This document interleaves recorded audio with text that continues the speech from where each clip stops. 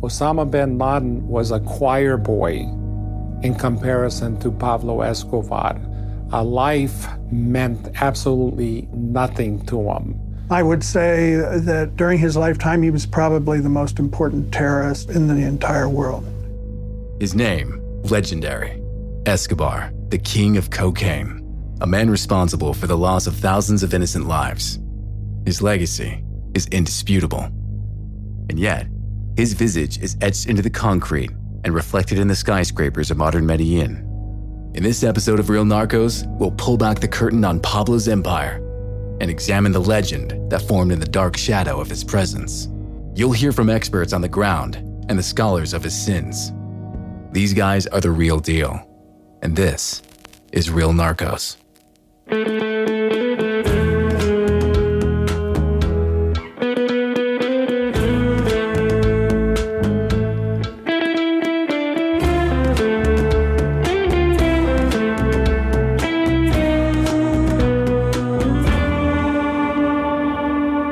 In the 1970s, Pablo Escobar begins a small-time smuggling operation that sets him on a path to becoming one of the wealthiest people on the planet.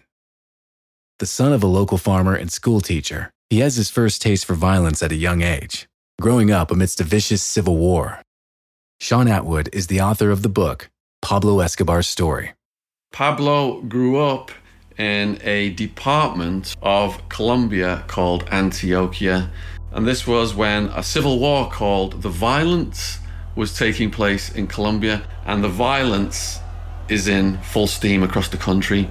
And it spills over into the village. So this mob, this conservative mob, comes into the town. And they start to hack up and kill the neighbors. They're chopping at the door and banging the door and trying to get in. The parents, they start praying to the Holy Child of Atocha, basically like the Christ child. And they say, look, all right, we understand that we're probably going to die right now when the mob gets through that door, but at least we could save the kids. Please save the kids. So they get the kids and they hide them in the mattresses and the bedding, and they're on the knees and they're praying and they're waiting to die. The mob could not get into the house through the door, so they set fire to it. So smoke's coming in the house now, and it's getting even more of a scary situation for terrified little Pablo and his brother Roberto. Fortunately, the Colombian government soldiers come into town, scare away the mob, and in the end, they did get rescued by the soldiers. And as they're coming out of the house, they're seeing their neighbors hanging from lampposts. There's so much blood. People are on fire on the streets, and there's so much blood that Pablo's brother Roberto is stepping through blood as he's holding little Pablo, just clinging to him. You've got to understand, in Colombia at the time, life was brutish, and there was all this political violence. As a young child, Pablo's parents leave farming life behind and move to the nearby city of Medellin. Pablo settles in quickly, but as he enters adolescence, his uncompromising personality begins to emerge. In school, Pablo is starting to bump heads with the teachers, and he's starting to disdain authority. Pablo is hanging out with his cousin Gustavo. This is the beginning of their partnership, really, for the Medellin cartel. They become the dominant force. The first early crimes are stealing fruit. Either they'll knock like fruit carts over, let the oranges and apples roll away, and then they'll pick them up and resell them later. Thieving, small scale. Then it progresses to fake lottery tickets. Then it escalates to robberies. Then they are stealing cars, and the car operation gets to the point whereby they're getting car certificates from the officials who issue car certificates. Corruption in Colombia back then was a way of life. So the people who were reporting their cars stolen, it was the same people who were getting the reports of the cars stolen that were getting paid to issue Pablo these car certificates so he could resell them to other people. That's how corrupt it was. Now, it got to the murder level with Gustavo because they became hitmen in a war called the Marlboro War. Preceding the cocaine cartels were contraband kingpins. So Pablo and his cousin got in with one of the contraband kingpins, and he later boasted that during the Marlboro War he killed up to 200 people. So that's how he earned his stripes as a murderer. They would also go into banks, do bank robberies. They would kill police. So the murders started very early in his career. It didn't come later on when the government was prosecuting. So that's how Pablo developed from this lad out on the farm to ending up in Medellin, where he's formed a gang. The young people are saying that whenever there's a situation, a dangerous situation, Pablo is so calm throughout the situation, it makes them warm to him. He's showing these leadership skills. So this is all now the beginning of the Medellin cartel, because a lot of the people that were attracted to him as a young person, they went on to work for him later in life. Before becoming the DEA's Chief of International Operations, Agent Mike Vigil is posted to Medellin. Like all U.S. agents posted to Colombia, Vigil is well-versed in Pablo's backstory. He initially started robbing gravestones from cemeteries and shaving the names off and then reselling them. But where he really took off was when he met an individual by the name of Alvaro Prieto, who would smuggle liquor, cigarettes into Colombia, became a multimillionaire, and he hired Pablo Escobar to handle a lot of those loads and the logistics. Pablo Escobar became very adept at that, and he would bribe police and customs officials to let the loads go through, and he learned the art of the bribe. Cocaine bought for $60 a kilo in Peru and Bolivia can be sold for $60,000 on the streets of New York. The wily Escobar leaps at the business opportunity. He would go to Peru and Bolivia, and he would have his mother sew pockets into his jacket, and he would bring in, a few kilograms into Colombia. There were 3 countries he had to travel through, and he had a different car for each country with the license plate of that country on it so that it would not attract attention. In the beginning, him and his cousin Gustavo went down there, they got the product, they would hide it in various areas of the car, such as behind the wheel well or in false compartments. The business grows quickly, as does Pablo's nerve. But Pablo has a problem. Getting a hold of cocaine in Colombia is the easy bit. To make the fortune he desires, Pablo needs to find a way of getting his drugs into the USA. He thinks laterally and develops ingenious ways to transport his goods. They would have blind people or pretend blind people with cocaine in canes, people in wheelchairs with cocaine in the wheelchair frames. They would put cocaine in luggage, and someone would just pick the luggage up at the other end. People would sometimes get on planes with the cocaine sewn into their clothes or into their shoes. They would bribe air hostesses, they would bribe pilots, they would bribe the cabin crew. So much money was being made, they found all of these different methods. Sadly, a method that caused a lot of people to die was the people who put cocaine in plastic, condoms, cellophane, and they swallowed it, and the cocaine was inside them. And if one of those packages bust open, this substance was so pure, it quite often killed the person. There were a lot of media reports of that. I'm historian Ruth Goodman, host of Noiser's newest podcast, The Curious History of Your Home. I've spent my life investigating the hidden history of everyday objects. The vacuum cleaner in your cupboard, sleek and compact today, but when it was invented, it was literally powered by horses and took 4 to 6 people to operate. The minty fresh toothpaste by a sink. Well, if you lived in ancient Greece, you'd be washing your teeth with ground-up bones and oyster shells. Double-glazed windows? We owe those to a French king's odd fascination with oranges. The Curious History of Your Home explores the extraordinary in the ordinary.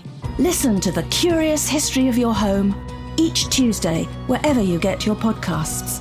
From award-winning podcasters Noiser, The Curious History of Your Home.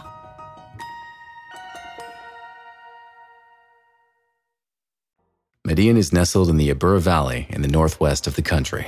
Today, it's a thriving city of 2.5 million people.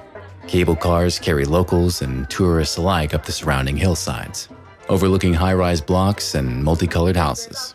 Guides lead groups of international visitors on narco-tours. Few cities have undergone as big a transformation in the last 25 years.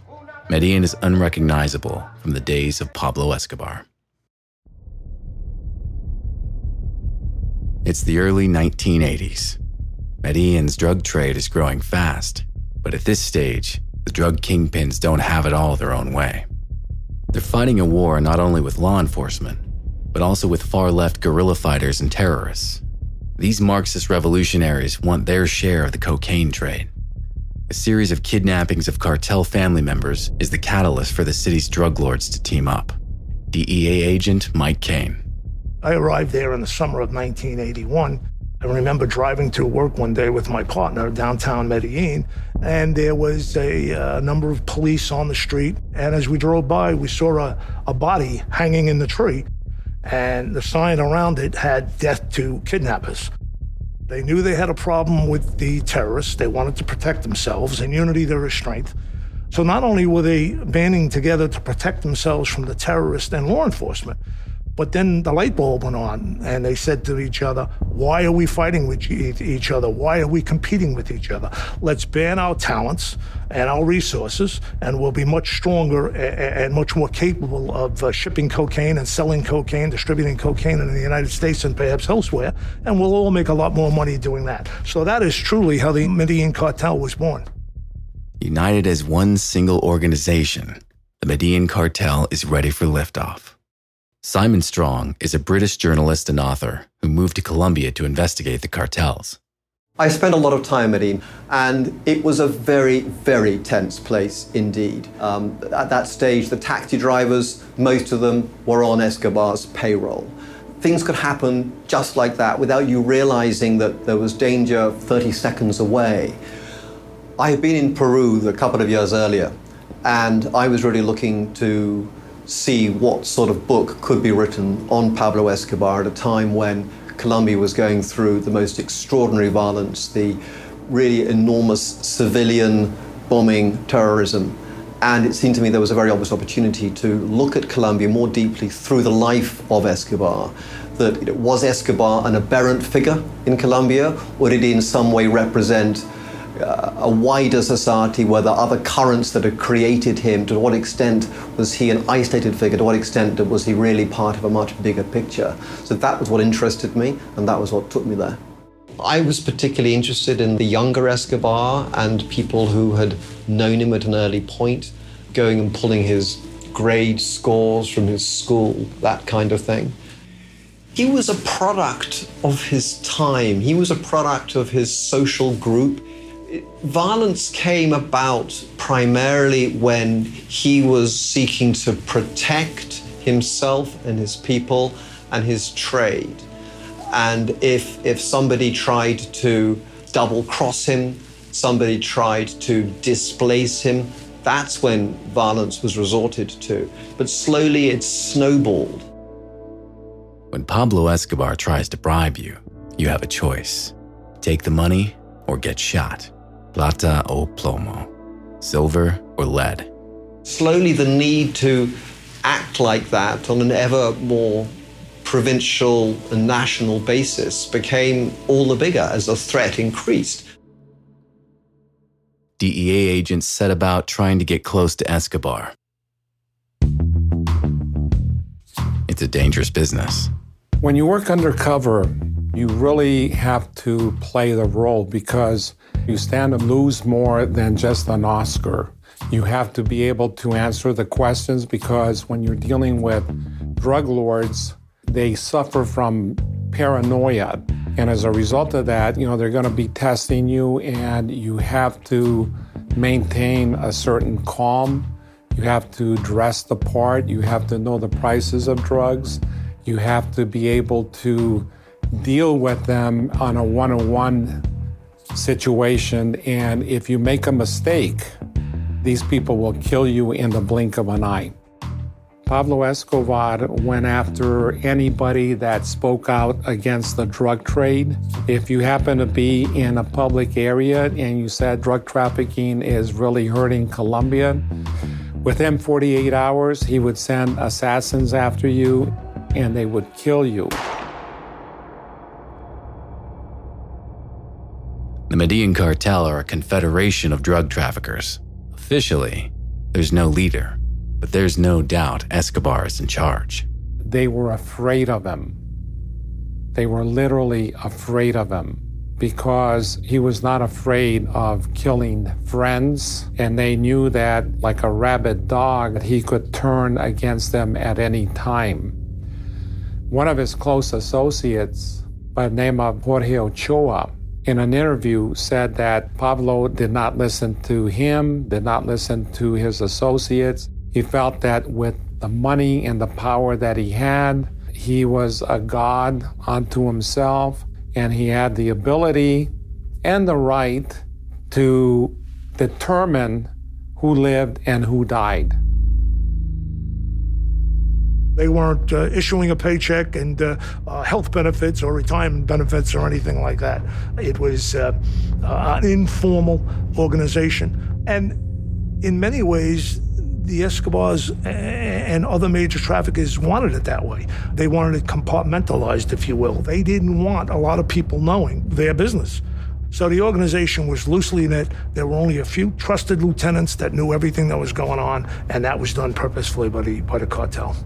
It's not just agents of espionage that find it difficult to build up a picture of the Median godfather. Journalist Simon Strong continues to investigate his early life. He tracks down Escobar's father.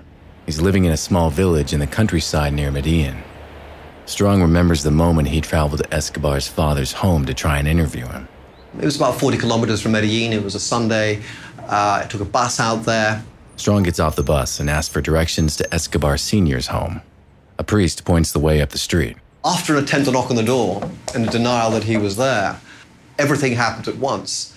Cars came out of side streets. I was pulled over to speak to a guy. Window comes down, Uzi machine guns under their seats. I made it quickly down to the marketplace, grabbed a cab, and just headed back to Medellin. Strong dives into the back of a taxi, the men with machine guns hot on its tail. The cab driver is a little confused, but happy to put his foot on the gas. I was chased for 40 kilometers back to Medellin, outskirts of Medellin. This beige Jeep was still a few lights behind us. The pursuers are still hot on their tail. This neighborhood isn't far from where Strong lives. He throws caution to the wind. I literally dived out of the vehicle into ditch and made my way back to where I was living, and I saw this Jeep chasing the taxi through into an underpass. So things happened fast. That was close. Too close. Later, Strong finds out why Escobar's men chased him. One of Escobar's prize stallions had been found castrated on the side of the road. So there was extra tension that particular day, extra anger. And things can happen when you're completely blind that can significantly influence an approach or any action that you take, which is what happened on that particular day. So yes, it was a very, very tense place at that time. The longer Simon Strong stays in the country, the closer the close shaves get. He marries a Colombian woman, a fellow journalist, whose forceful reporting provokes the wrath of the cartel. Her first prominent job ends in sacking. Her second nearly ends in tragedy. My wife's journalistic career kicked off on a radio station, and one of the erstwhile colleagues of Pablo Escobar called up the owner of the radio station and said, get rid of her, because she was simply reporting on what was happening in the battle against the drugs trade. So she was summarily dismissed. Her next position was for a lunchtime television news show. And one day after the show and after lunch, her boss, whose show it was, offered her a lift back to the office, and she said no, she was going to walk. And he was mown down by machine gun fire and killed in his car, 3 minutes later. And that was the end of the show. And so that just shows you the manner in which there can be a reaction to reportage. In time, many foreign reporters will decide Colombia is simply too dangerous a country in which to continue living. Guy Gugliotta is one. After a while, in about 1988, 89, I stopped because my newspaper, the Miami Herald, was receiving phone calls and people trying to, warning, that not to send anybody back to Colombia. And so I stopped. I didn't go to Colombia for several years. For reporters and DEA agents alike, if you're on the cartel's radar, life is never the same again. One evening, Mike Vigil leaves his office late after a long shift. Night has fallen. The roads are virtually empty. It must have been about 8 o'clock in the evening, and I was tired. I was going up this mountain road, headed home, and I had my windows down, the radio off, and all of a sudden I heard a motorcycle right behind the car. I could hear the hum of the engine, which was very loud, but I couldn't see it because there were no traffic lights in the area, which is completely dark. The motorcycle is driving fast and is nearly caught up with the car, but its headlights are turned off. Alarm bells are ringing for Vigil as he struggles to get a view of the driver in his rearview mirror. This is a common assassination technique of Pablo's. What he would do is he would send his hitmen out, normally on a motorcycle.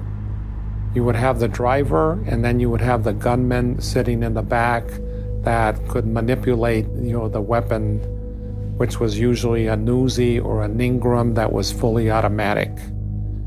And they would follow the vehicle, and being on a motorcycle, they had tremendous mobility where they could weave in and out of traffic. And once the individual that they were after got bogged down in traffic or came to a traffic light, they would come alongside, and if the individual happened to be blinking, he would die in darkness. It was that quick.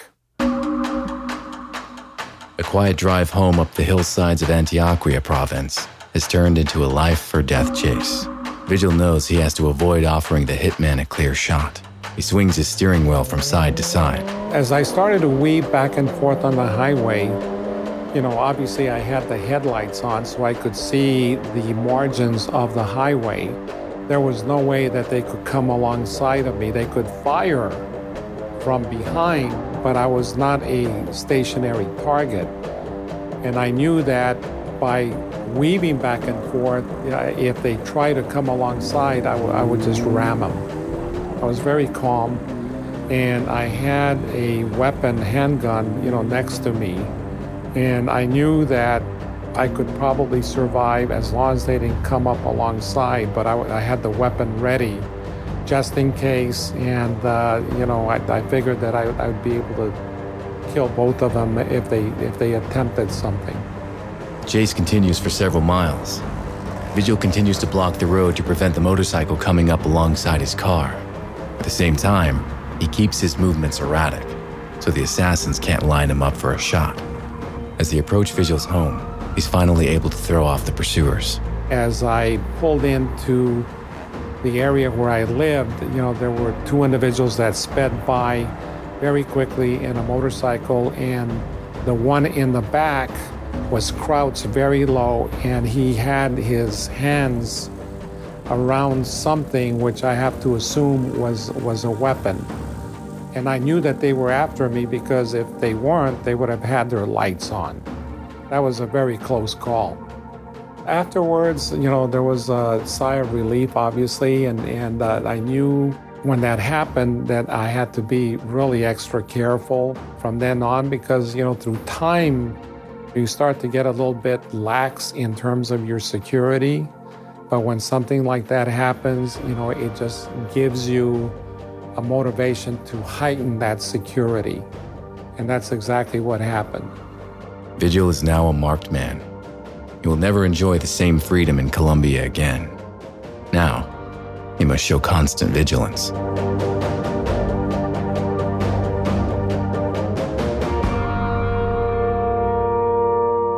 I started to leave the office, during daylight hours. I would try to minimize, leaving the office in the evening when it was really dangerous and you couldn't see if you were being followed. So I left earlier, and if I had to do additional work, I would just do it from home. But, being out at dark in Medellin, could cost you your life. I always had a weapon with me, and at least 1 or 2 extra clips. I usually had a Beretta 9mm that had 15 rounds because I knew that a revolver was not going to cut it in Medellin. You needed more significant firepower.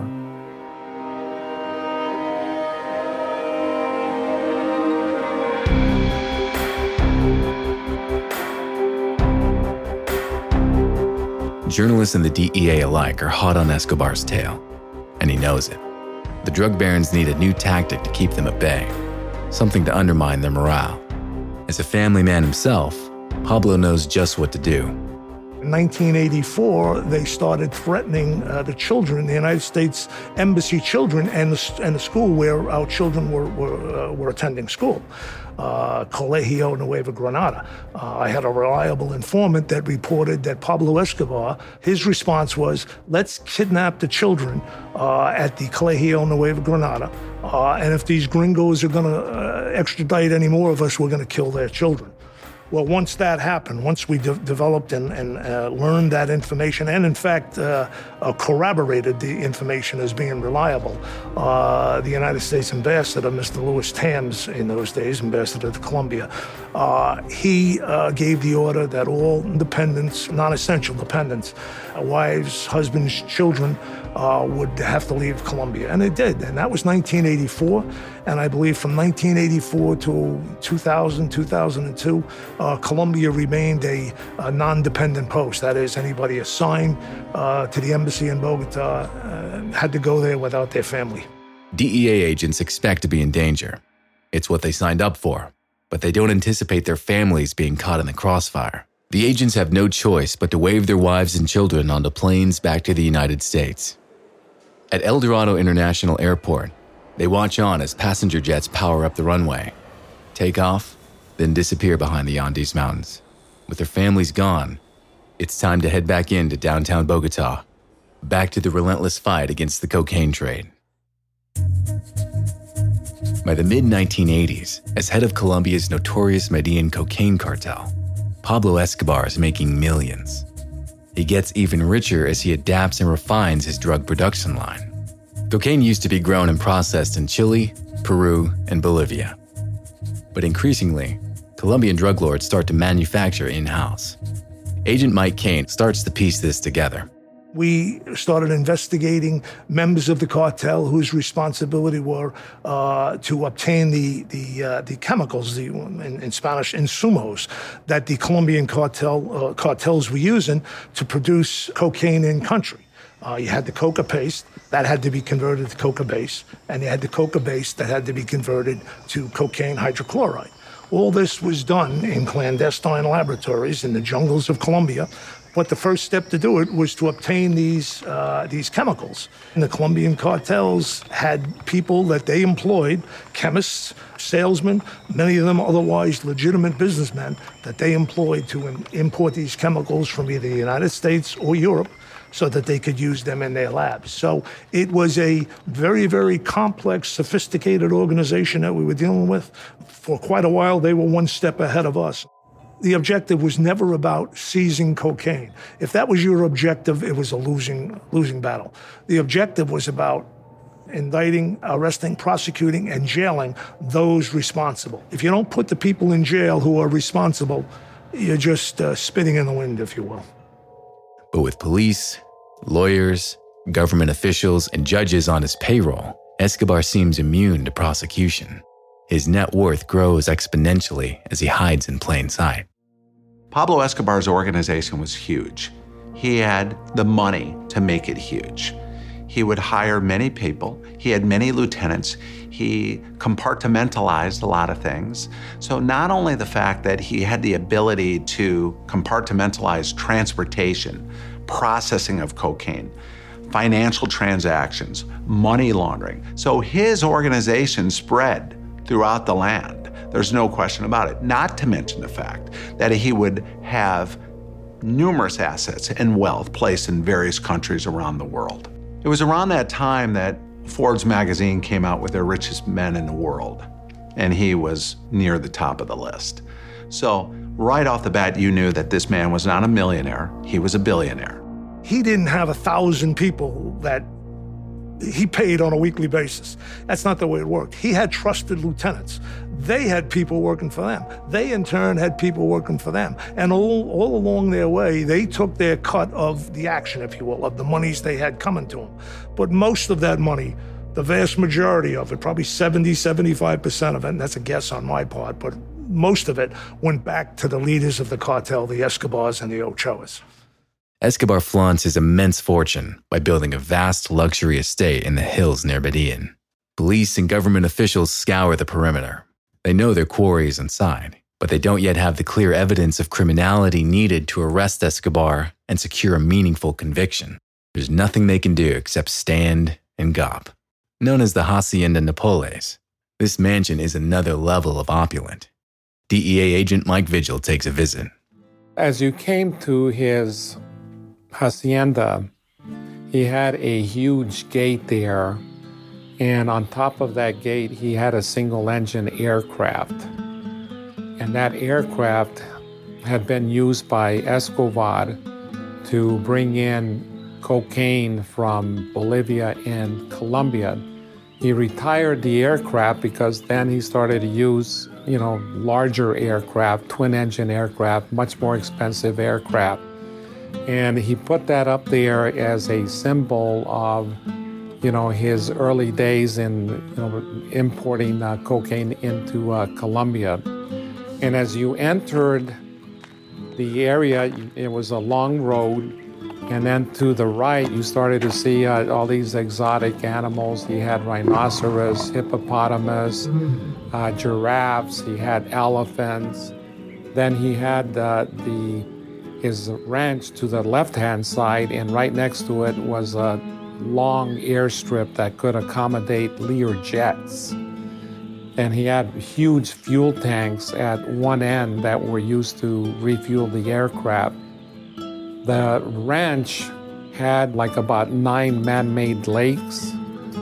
He had all kinds of slides, water slides, massive structures, like life-size dinosaurs made out of fiberglass. We estimate that he easily spent maybe about $10 million in constructing that ranch.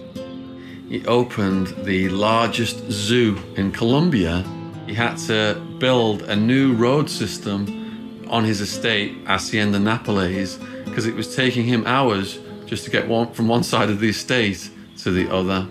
Now, to this day, Colombia's got the biggest herd of hippos outside of the natural habitat where they were sourced from in Africa. It made me angry because I knew that the mortar and concrete of that entire structure and structures had come from blood money. And a lot of people had died and given up their blood in order for him to have the wealth that he did and build, this extravagant lifestyle for him and his family. The cocaine godfather's tainted millions by more than just fancy homes. He uses them to win the hearts and minds of the poor. Paying for food banks, hospitals, and homes for slum dwellers makes Escobar a hero. Mike Cain and his DEA are waging a PR war against Escobar, as well as a drug war. You have to understand the environment. Medellin was two cities in one. It had the very wealthy landowners, land barons, cattlemen, businessmen, professional people. These were the oligarchy, if you will, of the city, people who had had money for years, and the money was passed down from parents to children to grandchildren. Then there was a vast majority of people who were called the pobrecitos, the poor people. You'd see them begging on the street every day, and many of them begging on the street. There were some mothers who went so far as to maim their infant, twist their foot or twist their arms so that the child would be maimed, so that when she was out on the street with the child begging for coins, The person would see the deformed arm or deformed leg and, perhaps give the woman some additional money where they might otherwise walk by. So this was not uncommon. Such was the poverty in Medellin, Colombia. Pablo Escobar used that to his own advantage.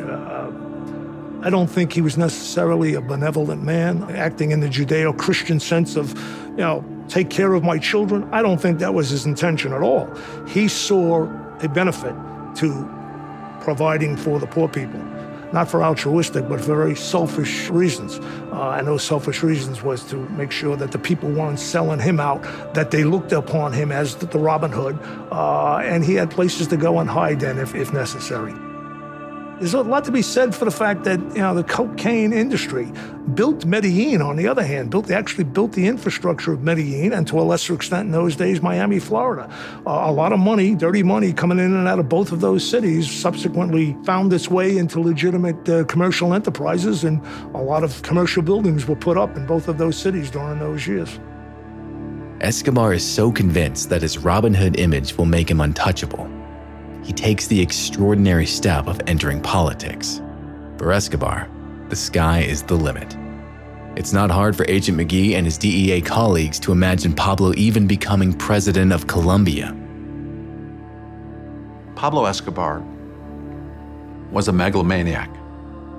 Not only that, he was rich, he was narcissistic, and he had a certain value where he believed in power and that he could change the world through his power. He would give interviews, he would speak to people, he would blatantly lie to the TV cameras, he would blatantly lie to the reporters, and when challenged with those lies, he would continue to keep them up, almost like whatever they're saying didn't matter. What he said was the truth. That's what he believed, and that's what he wanted people to believe. Willing to say anything, regardless of the facts. Sound familiar? Pablo has mastered the art of political spin. He comfortably clears the first hurdle in his political journey. He becomes what's called a suplente, a temporary representative to the national government's assembly, filling in if the main representative is out sick. He's soon eyeing his next step. Escobar's money has bought him so much popular support, he's a shoo-in for the Colombian Congress, a position that guarantees immunity for past crimes. But then the Escobar roller coaster hits the buffers. In April of 1984, the Justice Minister, Rodrigo Lara Bonilla, accuses him outright of bribery and corruption. Everyone knows Pablo's a crook, but few have the guts to say it. After all, Colombia's graveyards are filled with dead politicians, police officers, and journalists who've challenged him. Bonilla gives an incendiary speech, calling out Escobar, trashing his reputation. The facade of respectability comes crashing down. Bonilla even denounces Pablo's dodgy dealings in the national sport. Football is a religion in Colombia. This truth-telling ruins Pablo's image as a man of the people. Rodrigo Lara Bonilla has signed his own death warrant. DEA agent Mike Vigil survived a cartel assassination attempt himself, and the inevitable attempt on the Justice Minister's life follows a similar pattern. Lara Bonilla leaves his office. He's being tracked by a motorcycle. He's in his car. He's got a lead car and a follow car. The motorcycle weaves and passes the follow car and weaves to the right-hand side of the vehicle. They open up with an Ingram and shoot Lara Bonilla several times in the head. Motorcycle takes off. They give chase. Motorcycle then turns over, and the shooter stands up, and he's immediately killed by Lara Bonilla's bodyguards. The shooter was 16 years old, and the driver of that motorcycle was 19 years old. That would be equivalent to very young teenagers assassinating the Attorney General of the United States. Escobar has finally gone too far. By directly attacking the Colombian government, the drug king has moved out of the shadows. Now, it's open war between the government and the Medellin cartel. In the next episode of Real Narcos, Pablo Escobar launches an all-out war on the Colombian government. Firing RPG rockets at the man about to become president, a new DEA chief arrives in town with a maverick plan, and at a lavish party at Pablo's mansion, a murder in the night threatens to turn the Medellin kingpin's empire upside down. Real Narcos is a Noiser podcast and World Media Rights co-production, hosted by me, John Cuban. The series is created by Pascal Hughes, produced by Joel Duddle. It's been edited by James Tyndall, music by Oliver Baines from Flight Brigade.